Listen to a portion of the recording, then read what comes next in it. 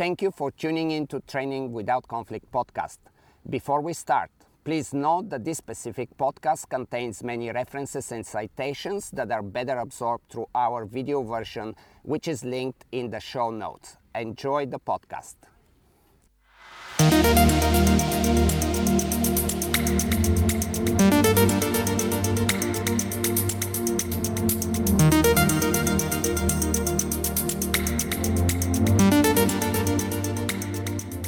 Hello, my name is Ivan Balabanov, and I'm a world-renowned professional dog trainer.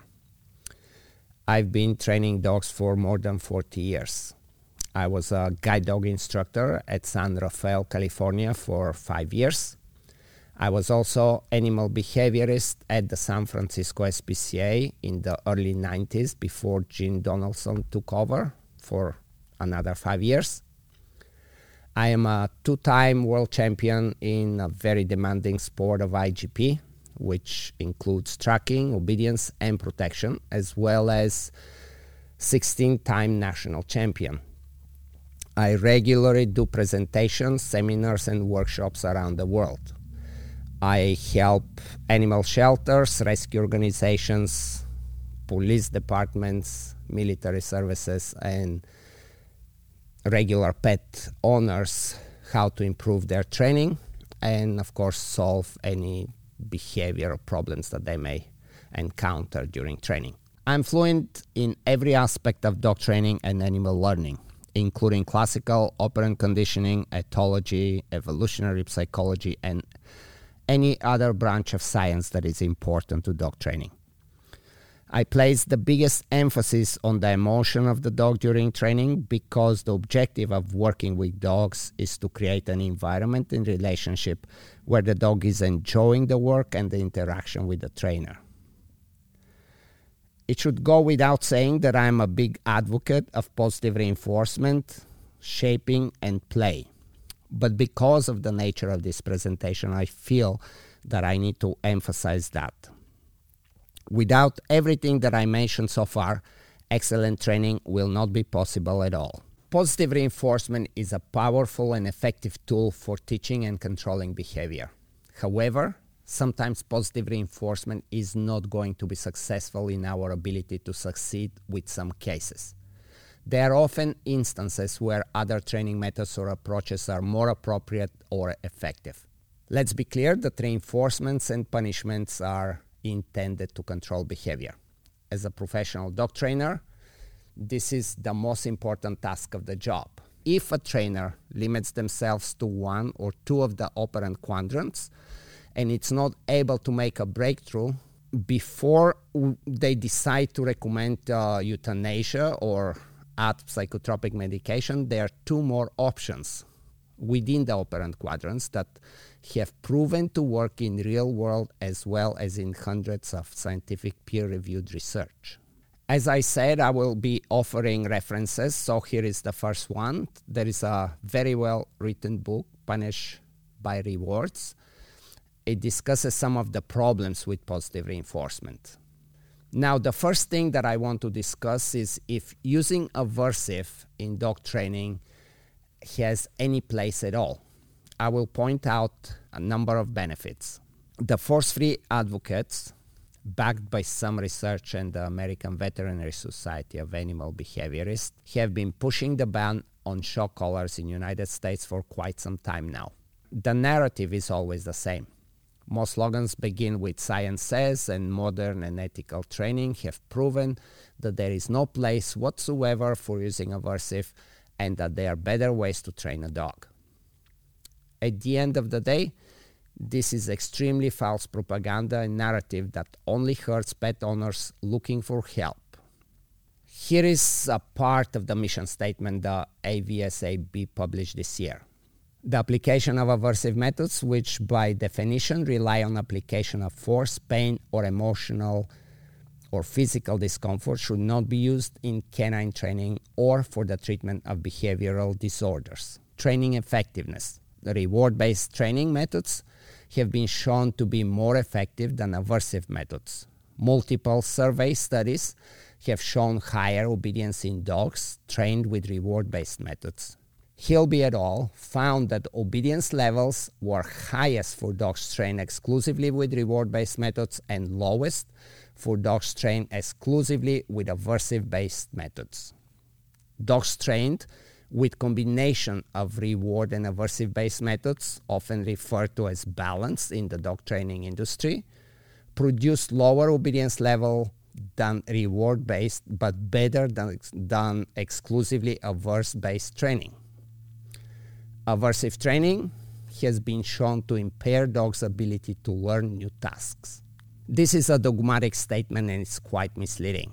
There is a lot to unpack in these statements, but before I go into scientific research that proves otherwise, let's start with sound reasoning without taking sides. The dog training industry only suffers from such ignorance and blatant propaganda. Like it or not, everyone knows that punishment works and sometimes is necessary. Let me explain how and why we know this.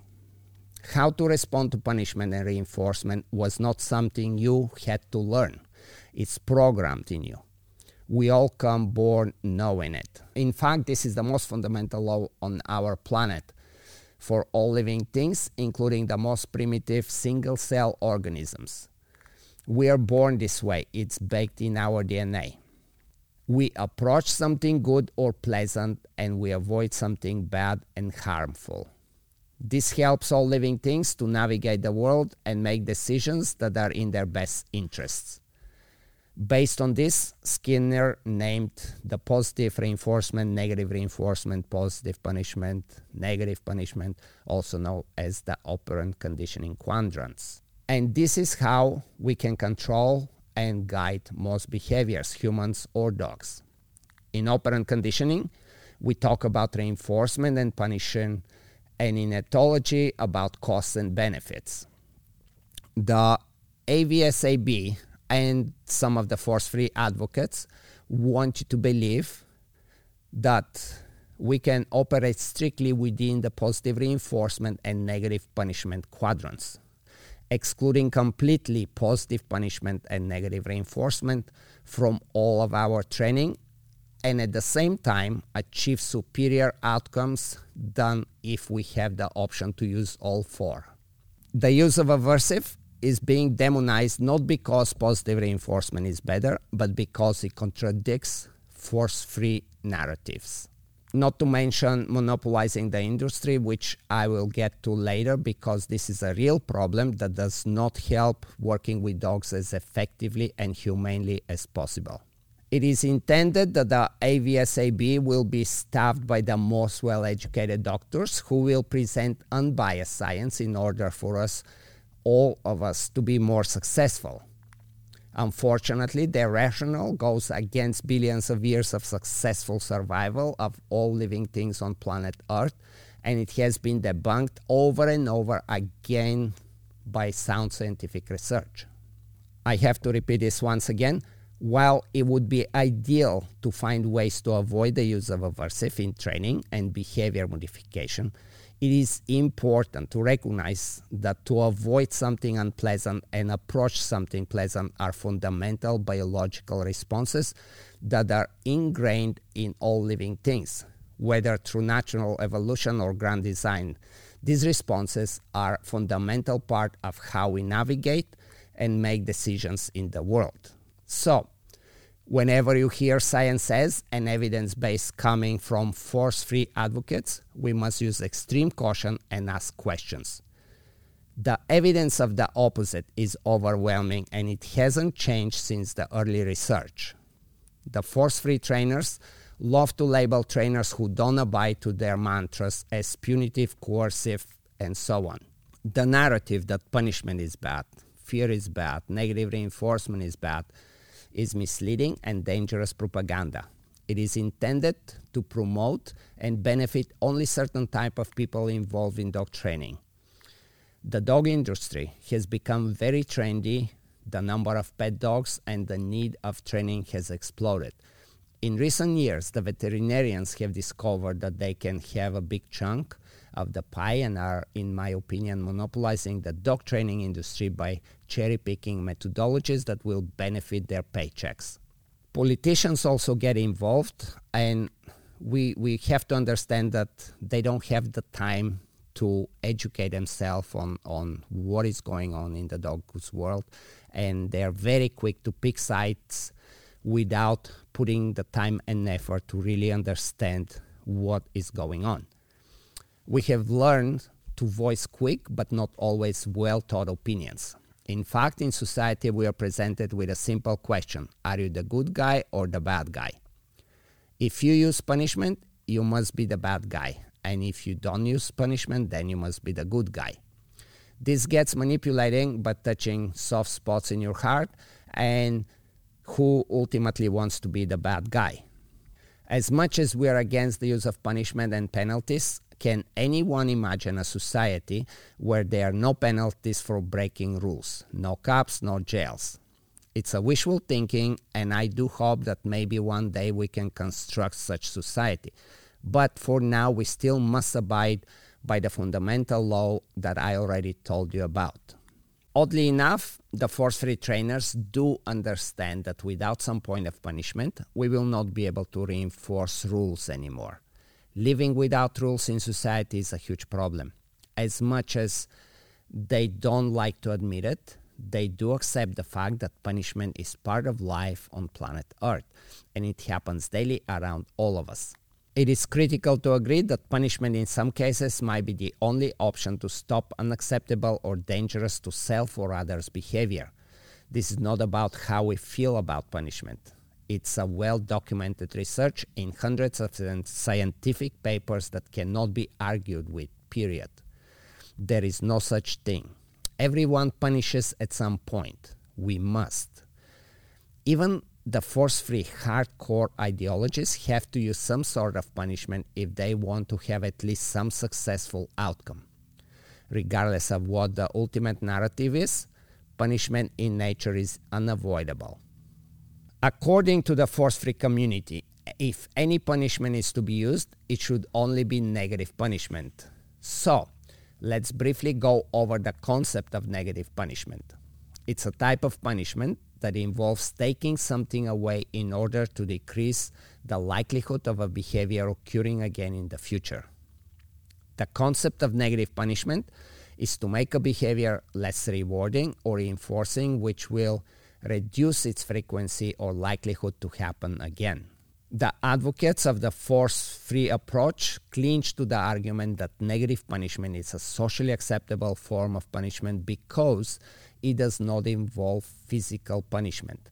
However, negative punishment can be just as harsh or abusive approach. Let's take a look how the brain responds to negative and positive punishment. The truth is that the brain responds to both types of punishment in the exact same way. They both involve an aversive or unpleasant experience in order to stop undesired behavior happening in the future. When a behavior is punished, the brain's amygdala and the orbifrontal cortex, OFC, are activated.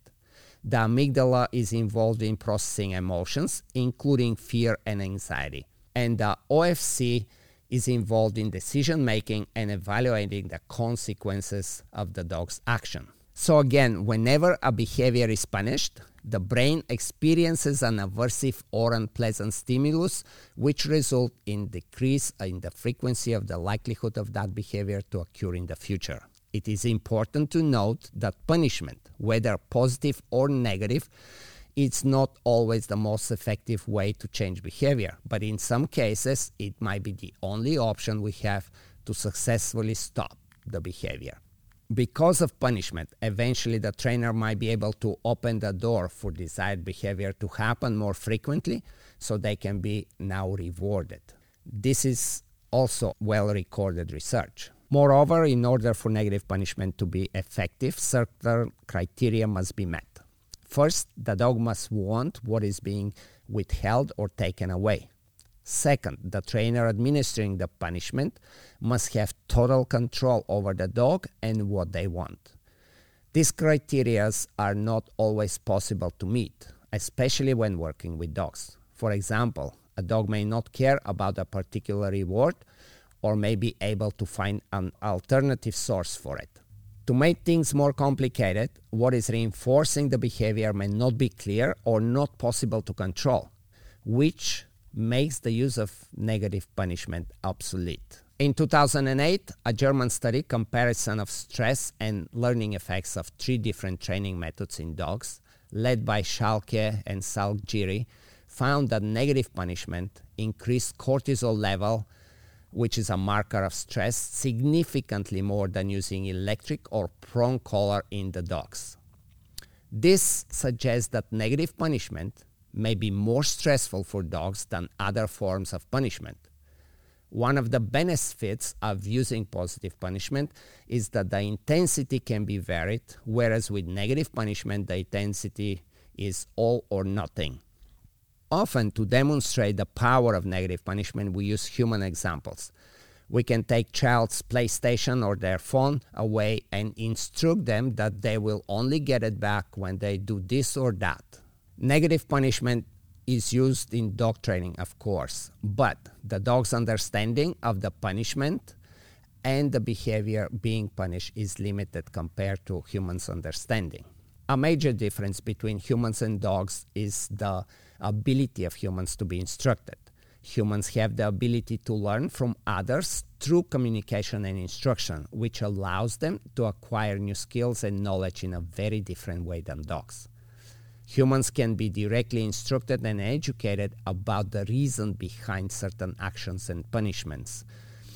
Humans and dogs are different in a number of ways, but perhaps one of the most significant differences is the ability of humans to engage in abstract thinking. Abstract thinking refers to the ability to understand and think about complex ideas and concepts that are not directly tied to physical objects or experiences. This ability allows humans to engage in a wide range of activities, from solving mathematical problems to creating art and music. Dogs learn best through trial and error and through associations between certain actions and consequences. With a child, we can use negative punishment, for example, like this.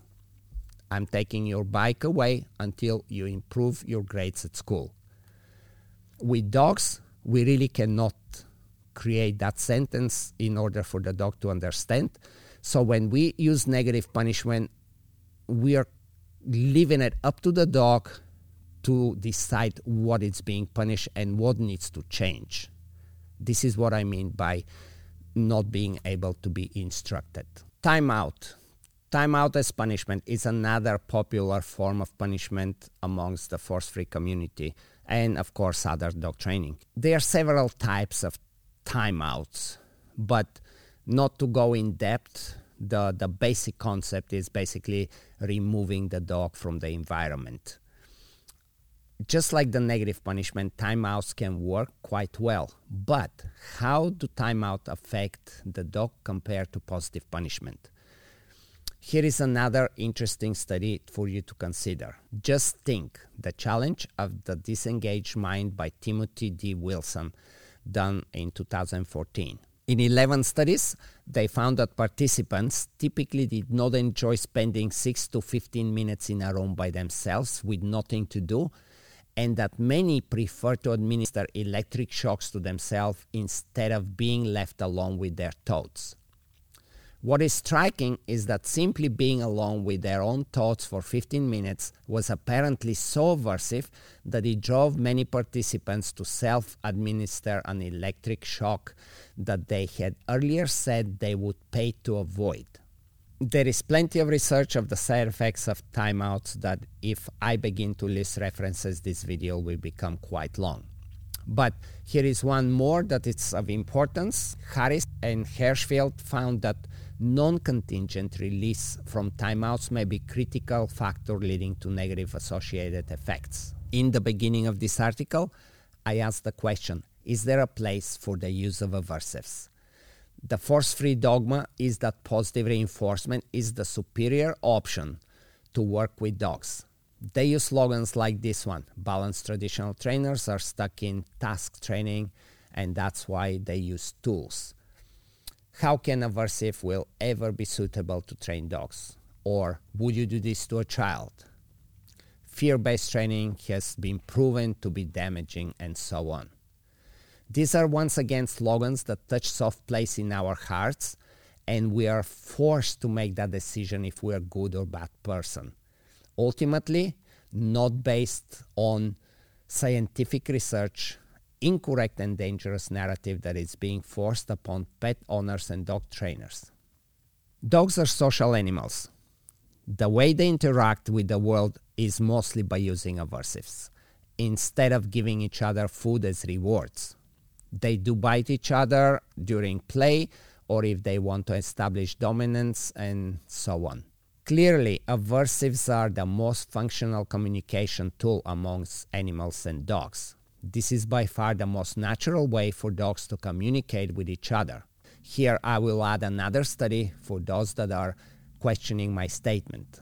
Punishment in Animal Societies by T.H. Clutton-Brock and G.A. Parker in 1995. Positive punishment. Now, let's go over what science says about aversives. I will begin with positive punishment. Is there a place for it? Is it at all that bad? From early years of behaviorism, Skinner was very much against the use of punishment.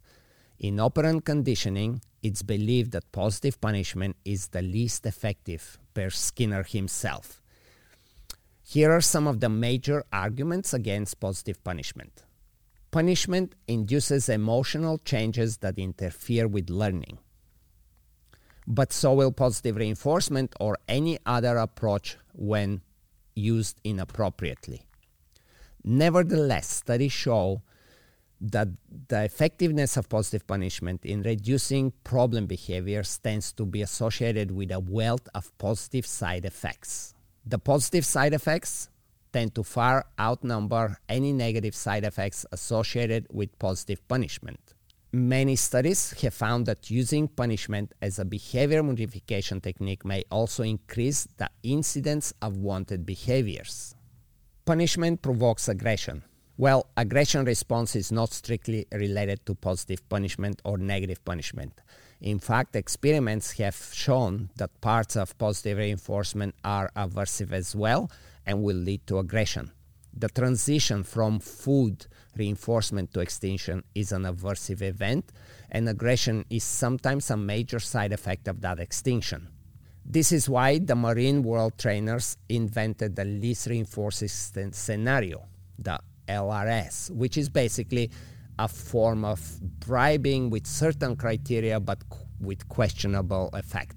Fortunately, further research on aggression has demonstrated that the problem of elicited aggression is not really serious in most situations because aggression can be easily suppressed through the use of contingent punishment.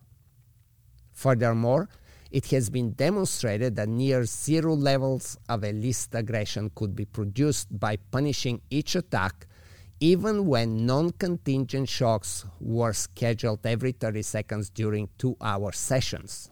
Clearly, if aggression was not punished in our society, one would expect that attacks would occur in nearly all situations that involve punishment and reinforcement or extinction. Luckily for us, this type of behavior is itself reliably suppressed. Positive punishment is ineffective. This is another very common argument, and there are plenty of research finding that indicate punishment can be highly effective for treatment of a variety of behavior disorders. Moreover, punishment also has been proven in so many instances to be more effective than the treatment with positive reinforcement techniques or extinction. Although the use of positive punishment has been controversial for numbers of years, research findings suggest that punishment still remains an important option for behavior problems. Here is one very big reasons why sometimes positive punishment is the best option. It is especially effective when the reinforcers maintaining the problem behavior cannot be identified and or controlled. Remember when we talked earlier about negative punishment, I said that the owner or trainer has to be able to control the environment and the reinforcer, otherwise negative punishment will not be successful. And this is where positive punishment comes into place. Positive punishment also, without a doubt, is the treatment of choice for life-threatening behavior that must be suppressed rapidly to prevent serious harm to self or others. Punishment induces emotional changes that interfere with learning. But so will positive reinforcement or any other approach when misused. Nevertheless, studies showed the effectiveness of positive punishment in reducing problem behavior tends to be associated with a wealth of positive side effects. The positive side effects tend to outnumber any negative side effects associated with positive punishment. Reported studies have found that using punishment as a behavior modification technique may also increase the incidence of wanted behaviors. One silly argument is that punishment does not teach a desired behavior. Well, punishment is not supposed to teach dogs new behaviors or what to do in place of the problem behavior. This is why we have positive and negative reinforcement. They are extremely effective for teaching alternative behaviors. Punishment creates fear. Before you agree to this, let's look at the statement without using our initial emotional response. Fear can be extremely beneficial in teaching and learning in certain contexts, particularly in situations where there is a need for self-preservation or the prevention of harm. Many harmful encounters can be avoided strictly to exposure and some element of fear without the need to experience serious physical harm. I will mention here again the most fundamental law on earth for all living things. We approach something good and we avoid something bad. With some dogs, it's important to teach them to be afraid of certain behaviors or actions that could be dangerous for them or others. For example, depending where you live and what you do with the dog, it may be very important to teach it to respect cars. When done by an expert trainer, even the worst car chaser can be taught to avoid and ignore them, throughout creating some respect for the cars through some fear. For those of you that remember the famous dog chaser, despite her intelligence and training, she had to learn as well that cars are something you don't challenge or mess with. John Paley mentions this in his book, that Chaser was quite stubborn, but ultimately learned to respect the cars. A certain amount of fear is also the most natural way to teach a dog not to chase livestock, and there is plenty of comprehensive research done to back this statement. In many instances, fear can serve as a powerful motivator for learning and can help dogs to develop good habits and behaviors that keeps them safe. Fear can also help dogs to understand and respect boundaries, which can be important in maintaining a safe and harmonious relationship with their owners and others. Learned helplessness. It's an extremely famous study that gets constantly pointed to. It's done by Seligman and Meyer in 1967. The force-free community always refers to as the worst case scenario that may happen, so we have to go over this one as well. They found that if dogs were initially exposed to an inescapable electrical stimulus, they would not try to learn an avoidance strategy later, even when one was available. They suggested that the animal had learned that it was helpless in its ability to avoid the aversive. This research was subsequently used as a model of depression, but is of questionable validity. 2 years after the original study, Meyer et al. 1969 found that pre-training of avoidance with an electrical aversive increased resistance to the development of learned helplessness, perhaps increasing psychological resilience in the face of inescapable aversion. Early experience and other factors contributing to individual differences may also affect the tendency to develop learned helplessness in the response to non-contingent aversives. The result of Meyer et al.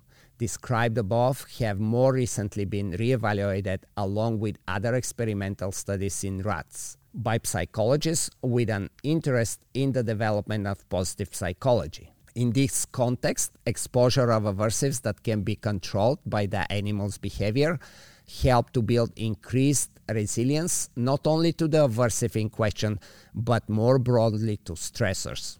Thus, theoretically, at least controlled exposure to aversive could somewhat paradoxically improve the long-term well-being of dogs. Positive punishment, just as positive reinforcement, has several rules that must be followed in order to be successful. But this is an extensive topic that can only be learned at dog training schools or other extensive training. Negative reinforcement. Most fun games, most popular games involve negative reinforcement. The easiest one as far as understanding the concept is hot hands. I give it as an excellent example to my students at my dog training school to demonstrate how negative reinforcement is not about creating unhealthy fear and emotional damage, but a fun game everyone likes to play. We clearly use negative reinforcement in every so-called contact sports, from boxing to football, soccer, basketball, and so on. They are based on escape and avoid, which leads to reward. It is important to understand the fundamentals of negative reinforcement so you can avoid the negative side effects. Pointing out only negative side effects which are due to incompetent use is unfair. We can do the same with positive reinforcement, of course. Not to mention that ever since the 1975 study done by Michael, which says that every reinforcement includes both positive and negative form. It is quite unfortunate that the AVSAB would rather recommend psychotropic medication so light-handedly when behavior therapies, including some form of aversives, can eliminate most behavior problems without the wide and dangerous side effects of psychotropic medications. We're almost to the point to talk about shock collars, but not yet. One last topic is to briefly review the most popular dog training equipment that the force-free leaders demand should be the only training equipment used. These training tools are falsely presented as non-aversive, therefore they do not cause pain, discomfort, or fear. Let's first take a look at the so-called no-pull harness. The way this harness works, the way it convinces a dog not to pull, is simply through discomfort. It really doesn't matter what kind of marketing and sugar-coated lines the force-free gurus are using to convince you the no-pull harness is 100% aversive equipment. Anyone who argues with this, no matter what titles they may have in front or behind their names, must accept the fact that they are not speaking the truth. Here is how it works. The straps that go under the legs restrict movement through discomfort. If the dog stops pulling, it escapes the discomfort. Therefore, unarguably, negative reinforcement is used, and so is positive punishment here. If you don't follow the ideology blindly and have the courage to agree with what you already know, this is a fact. There is an irony here. For example, the German dog training laws clearly state that inflicting pain is not okay, while in fact, they promote pain-inflicting equipment. Have you noticed that all YouTube videos that demonstrate how it works and its effectiveness are solely with dogs that are very old and never have any intention to drag their owners around? They will not show you this type of videos with dogs like the one you're seeing right now. Force-free advocates will jump on here and convince you that what you see in this video is not how it should be done. They will say you have to start slow and take your time, etc., which could mean not to take the dog on a walk for a very long time, sometimes months and sometimes even years. The no-pull harness and the prong collar, for example, work on the exact same concept. They bring some level of discomfort to convince the dog not to pull. I can present logical argument as to how much safer the prong collar actually is compared to the no-pull harness, but that's going to be a topic for a different video. The second dog training equipment, which the force-free community highly recommends, are the different types of head collars. If they worked, we will be seeing them at least on every other dog, but this is clearly not the case. One of the most vicious defenders of the force-free movement, Karen Overall, has described it as a dominant tool. These collars are alleged to work by mimicking natural dominance behavior, thereby increasing deference and obedience to the owner. Personal observation indicates that it is not uncommon for dogs to flip out and protest as soon as the collar is put on, and in fact, some of them quite violently. Ogburn et al. Noted that dogs appear more subdued while wearing a head collar than a regular collar.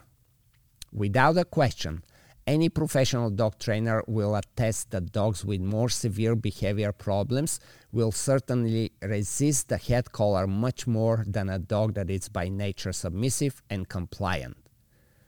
When convincing such a dog to wear a halter, are we breaking their spirit? Does it lead to a shutdown and learned helplessness? Think about this. When someone says force-free absolutely works, we have to be clear that it is not force-free. Moreover, if it works, why are we fighting to legislate and ban other methods? No one ever had to force anyone to stop using flip phones in exchange to smartphones. There were no bans on flip phones, no legislation, no science says. The choice was easy because it was obvious. Results are important to dog owners. Most trainers that use aversive when needed will show you proof that big percentage of their clients first worked extensively with force-free trainer before they contacted them for help. Of course, on the other hand, the opposite is also true. Fact is that if one was always superior, the other will be extinct very quickly without the need of legislation and bans. Clearly, this is not the case here. If we remember Victoria Stilwell and the TV show Guardians of the Night, this was done about 7 years ago. Do you know how many police dog departments used the methods that she was promoting in the TV show? None. Do you know why there is a ban against electric collars and prong collars in Germany? Because they cannot prove and convince any of the trainers that the alternatives are better. In the dog world, any new idea, any new concept that works flies around the world very fast. The next day, most dog trainers are already using it, and within a month, everybody knows about it. It becomes widely accepted. So what is the reason that the force-free community cannot convince all trainers that they have a better way? Now it's time to go over the electric collar. Okay, now that we have talked about the use of aversive in dog training in the form of negative reinforcement and positive punishment, along with some research evidence and references, it's time to go over the shock collar itself. I'm sitting outside in one of our training areas because as I'm talking, I'd like you to watch the dogs in the background interacting. They all are wearing various collars and my trainers are holding remote controls. I will not tell you which dogs have electric collars on. It could be that all have electric collars or none of them does. According to the force-free advocates, it should be pretty straightforward to spot the dogs that have been or are shocked amongst the ones that are trained without the aversives. They should show stress, low body posture, anxiousness, avoidance, insecurity, and of course fear. Possibly even aggression to other dogs or the trainers. Lots of lip licking, yawning, yelping, tucked tails, and so on. In fact, some of them must be traumatized for life. They would not even want to be here, but instead hiding in the far corner, kind of the thing that the force-free refer to learned helplessness. So, again, as I talk, pay attention to what goes on behind me.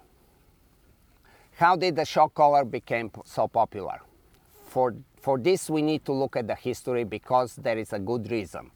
Electric stimuli was originally introduced in animal learning research many years ago as a way to create discomfort in animals in a controlled and consistent manner without causing physical harm.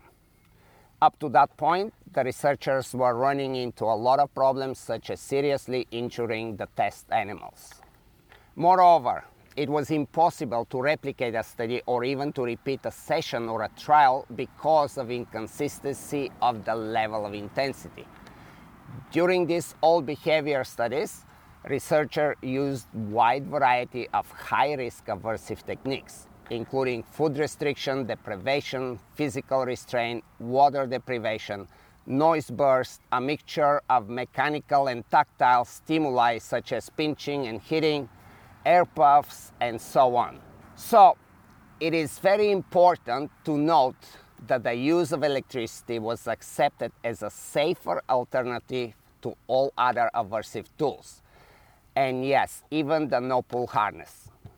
Nevertheless, the trainers who are against electric collar argue that it's harmful both physically and emotionally and can lead to increased aggression and fear, always suggesting the worst case scenario.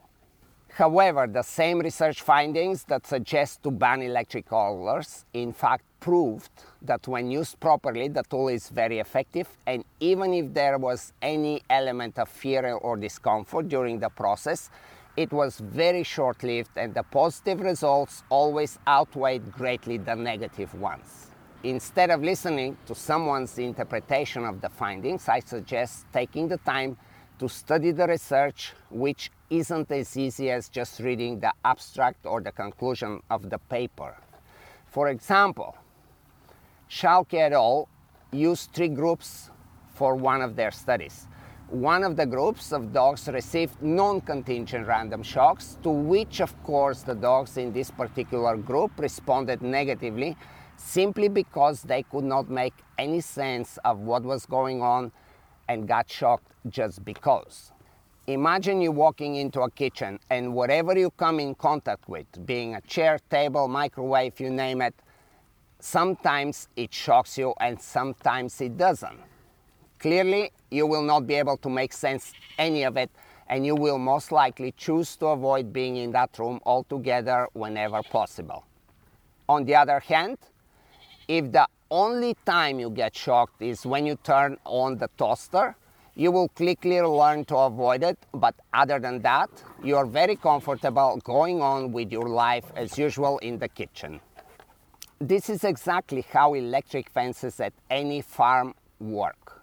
Have you ever seen horses or any livestock shivering in the far out corner of the field, afraid to move anywhere because on this end of the side of the property there is electric fence?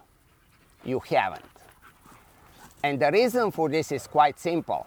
The shock is contingent, meaning 100% predictable upon interacting with the fence. So, the message is simple: stay away from the fence. Remember once again that even single-cell organisms will approach something good and avoid something bad. As soon as we have the answer to a puzzle, we move on with our life. We never ever worry about things we have solutions for. When an electrician is getting ready to go to work in the morning, they do not panic. They have zero fear. Why? Because they have this answer to the puzzle, the solution I was just talking about. Every once in a long while, someone would make a mistake that will remind them to pay attention at workplace. As you can see, the force-free arguments are based on hypothetical worst-case scenario and not on actual proper use. We don't think of banning driving because of a drunk driver. We penalize the drunk drivers. Same should be with trainers who use the tools incorrectly. So far I have given you quite a few references, but that's not everything. We have plenty of scientific evidence of the benefits of the electric collar. I've already listed some, there are many others, and here I will point to a few more. The Treatment of Dangerous Behavior by Richard M. Fox, 2003. The use of comprehensive multi-layered behavior programs involving punishment result in dramatic and long-lasting reduction in aggression, the elimination or great reduction of psychotropic medication use, and major lifestyle improvements. Behavioral differences between three breed groups of hunting dogs confronted with domestic sheep by Frank O. Christiansen et al., 2001. They studied 41 elk hounds, 29 hunting dogs, and 68 English setters.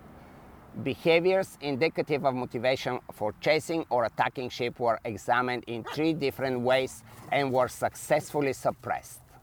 Effects of single and repeated shock in healthy volunteers. The validity of argument in favor of contingent shock is amongst others related to safety of the electrical shock given its effectiveness. This study adds to the debate by demonstrating that 48 healthy individuals who received 480 shocks failed to experience any negative side effects such as shutdown, fear, or aggression. Side effects of contingent shock treatment by W.M.W.J. van Orso, 2007.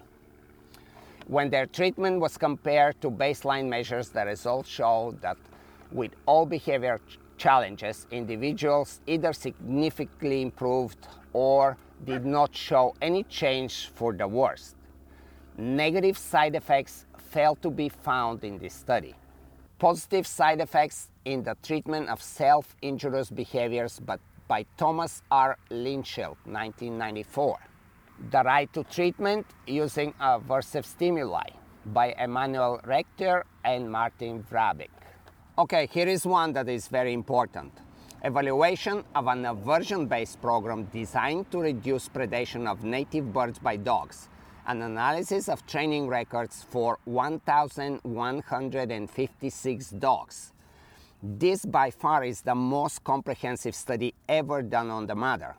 On top of the incredible number of dogs, the study was conducted within several years, from 1998 till 2007.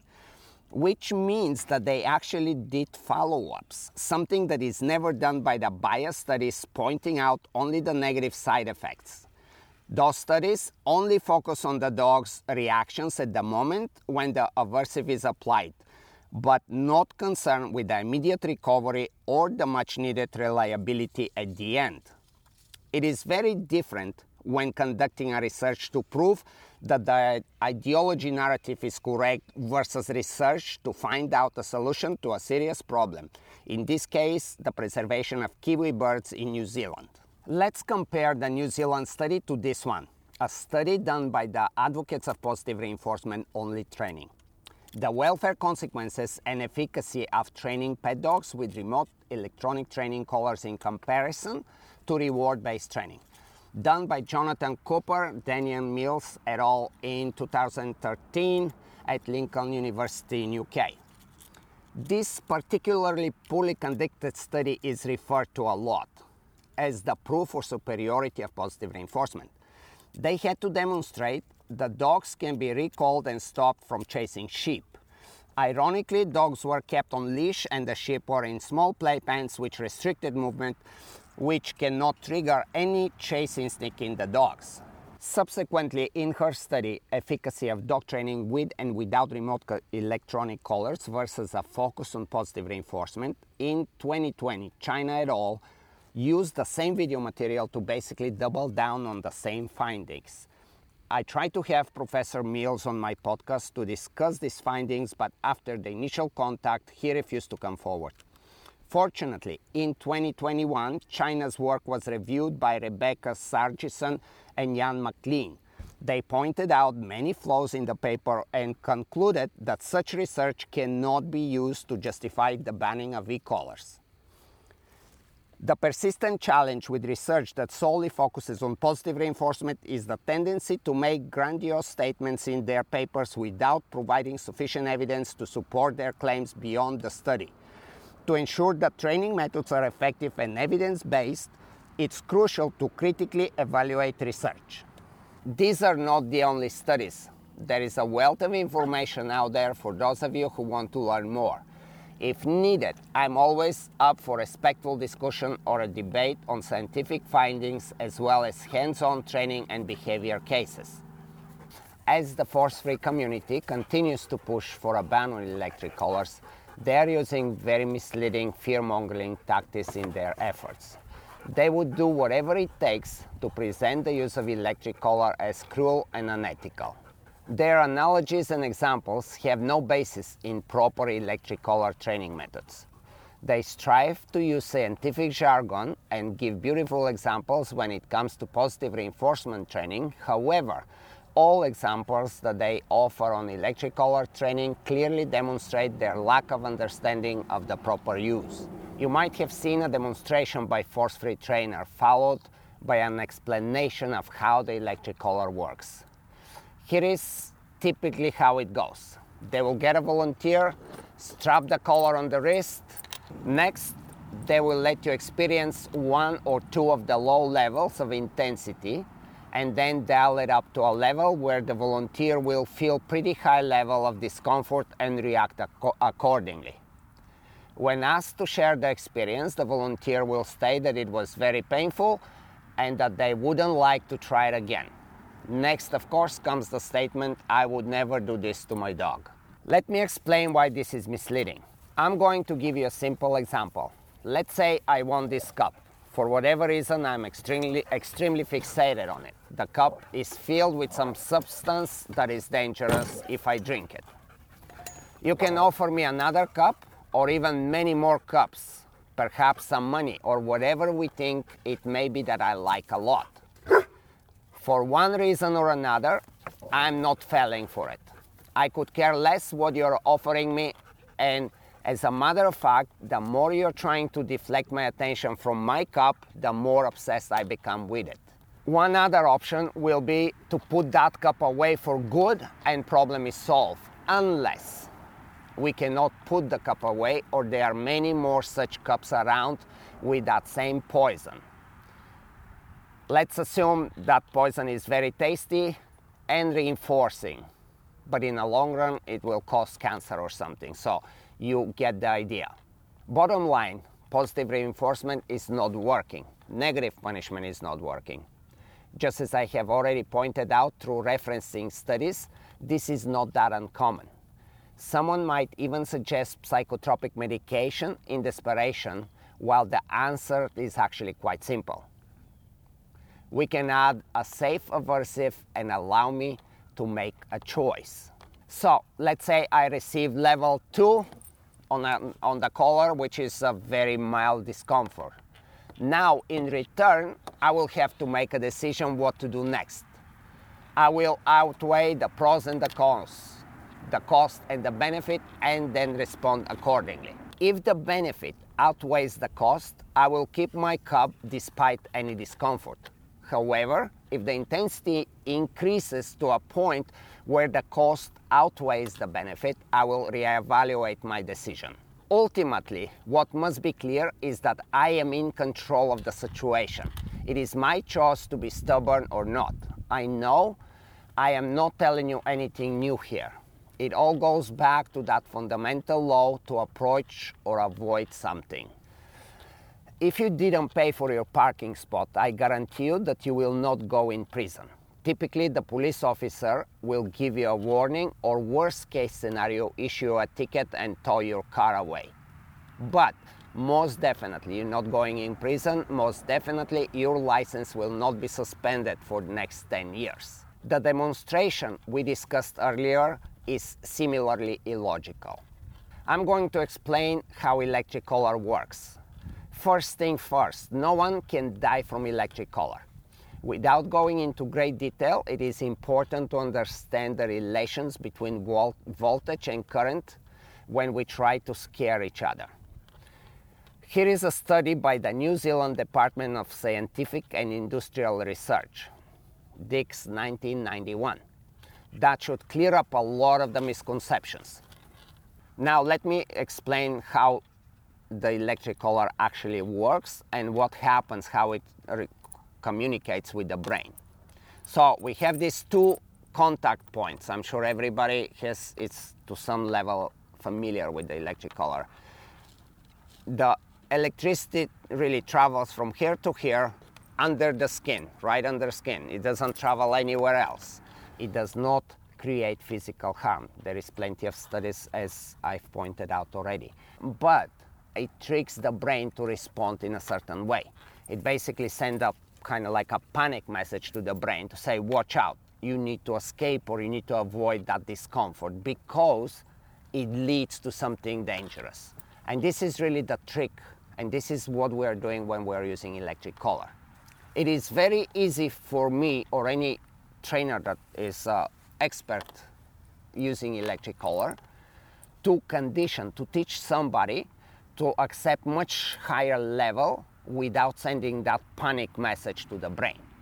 All we need to do is a simple methodical process. Like we start with a very low level, we press few times to where the brain accepts what's going on and realizes that there is no need to panic.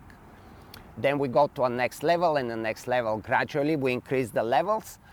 Of course there will be some physical discomfort and some reflexes, like probably if the collar is here, your finger will twitch. And that's how far it goes. At that point, the brain knows that that's a trick. It's not going to go into a panic and search necessarily for responses. Here is also references from science on this. With prior exposure, experienced human subjects tolerated at least twice the electrical intensity tolerated by naive subjects. Kaczmarek et al., 1991. Some other interesting fact of importance is that individuals, regardless of size, age, etc., are more or less tolerant to the impulse. Generally speaking, women will tolerate higher levels than men. What are the benefits of a ban? What's going on in Europe today? We know that at least for 5-10 years in certain countries, the collar has been banned. So what is going on there? The truth is that the people that use electric collar had to make a choice. Very few decided not to use it. Most of the trainers continue to use electric collar. The only difference is that they hide. They don't use it in public places. They train secretly behind closed doors and so on. Second option, if they don't use the electric collar as the best form of aversive, then they have to resort and go back to the primitive ways that we talked about, how scientists were using all those primitive aversive tools prior to the electric collar. This clearly is not a good solution. Yes, it makes us feel good. It makes us feel that we are doing something to protect the dogs, but ultimately we are actually creating arguably way more damage. How? Because if the collar is banned, there is no education. Somebody like me cannot teach an average dog trainer how to use it correctly. And if they decide to use it, now they have to go through trial and error and probably do a lot of mistakes along the way. Or as I said, they will have to resort to use any other form of aversives that actually will cause, on top of everything else, physical damage to the dog. There are few different systems that teach and use electric collar differently. I don't want to go in detail here to say which one are preferable, but as a rule of thumb, when electric collar is used properly, there is nothing in the dog's behavior or the body language that will hinder the use of electric shock. There will be no lip licking, no tuck-tail, overall suppression, and so on. If we compare a group that has no experience with shock collar and the one that has experience with shock collar, it should be impossible to tell which one is which. The trainers that can create that type of high level of training are the people who can teach the proper use of electric collar training. Education over ban is essential for the advancement of dog training. The extremists will not change their mind, but many of the people who have been listening blindly to false narrative, I advise to do some research on their own. Of course, don't forget that the algorithms will feed you what you want to hear. So you need to search intelligently for new information, not the one that you already know of. In closing, I must also say that I am predominantly play-based trainer. I use positive reinforcement when positive reinforcement works. But I do like to have the opportunity to use form of aversive to stop dangerous behaviors or wherever else it's needed, wherever else the positive reinforcement is not working. Some of the force-free community advocates strongly advocate for a cause despite being aware that it has flaws and does not align with the best interests of dogs and trainers. These individuals are primarily motivated by their strong belief in the ideology rather than desire to promote the well-being of the dogs. It is important to critically evaluate and question the intentions, reasoning, and evidence behind the claims, and make decisions based on all research and experience available instead of cherry-picking studies that suit your beliefs. Thank you for watching.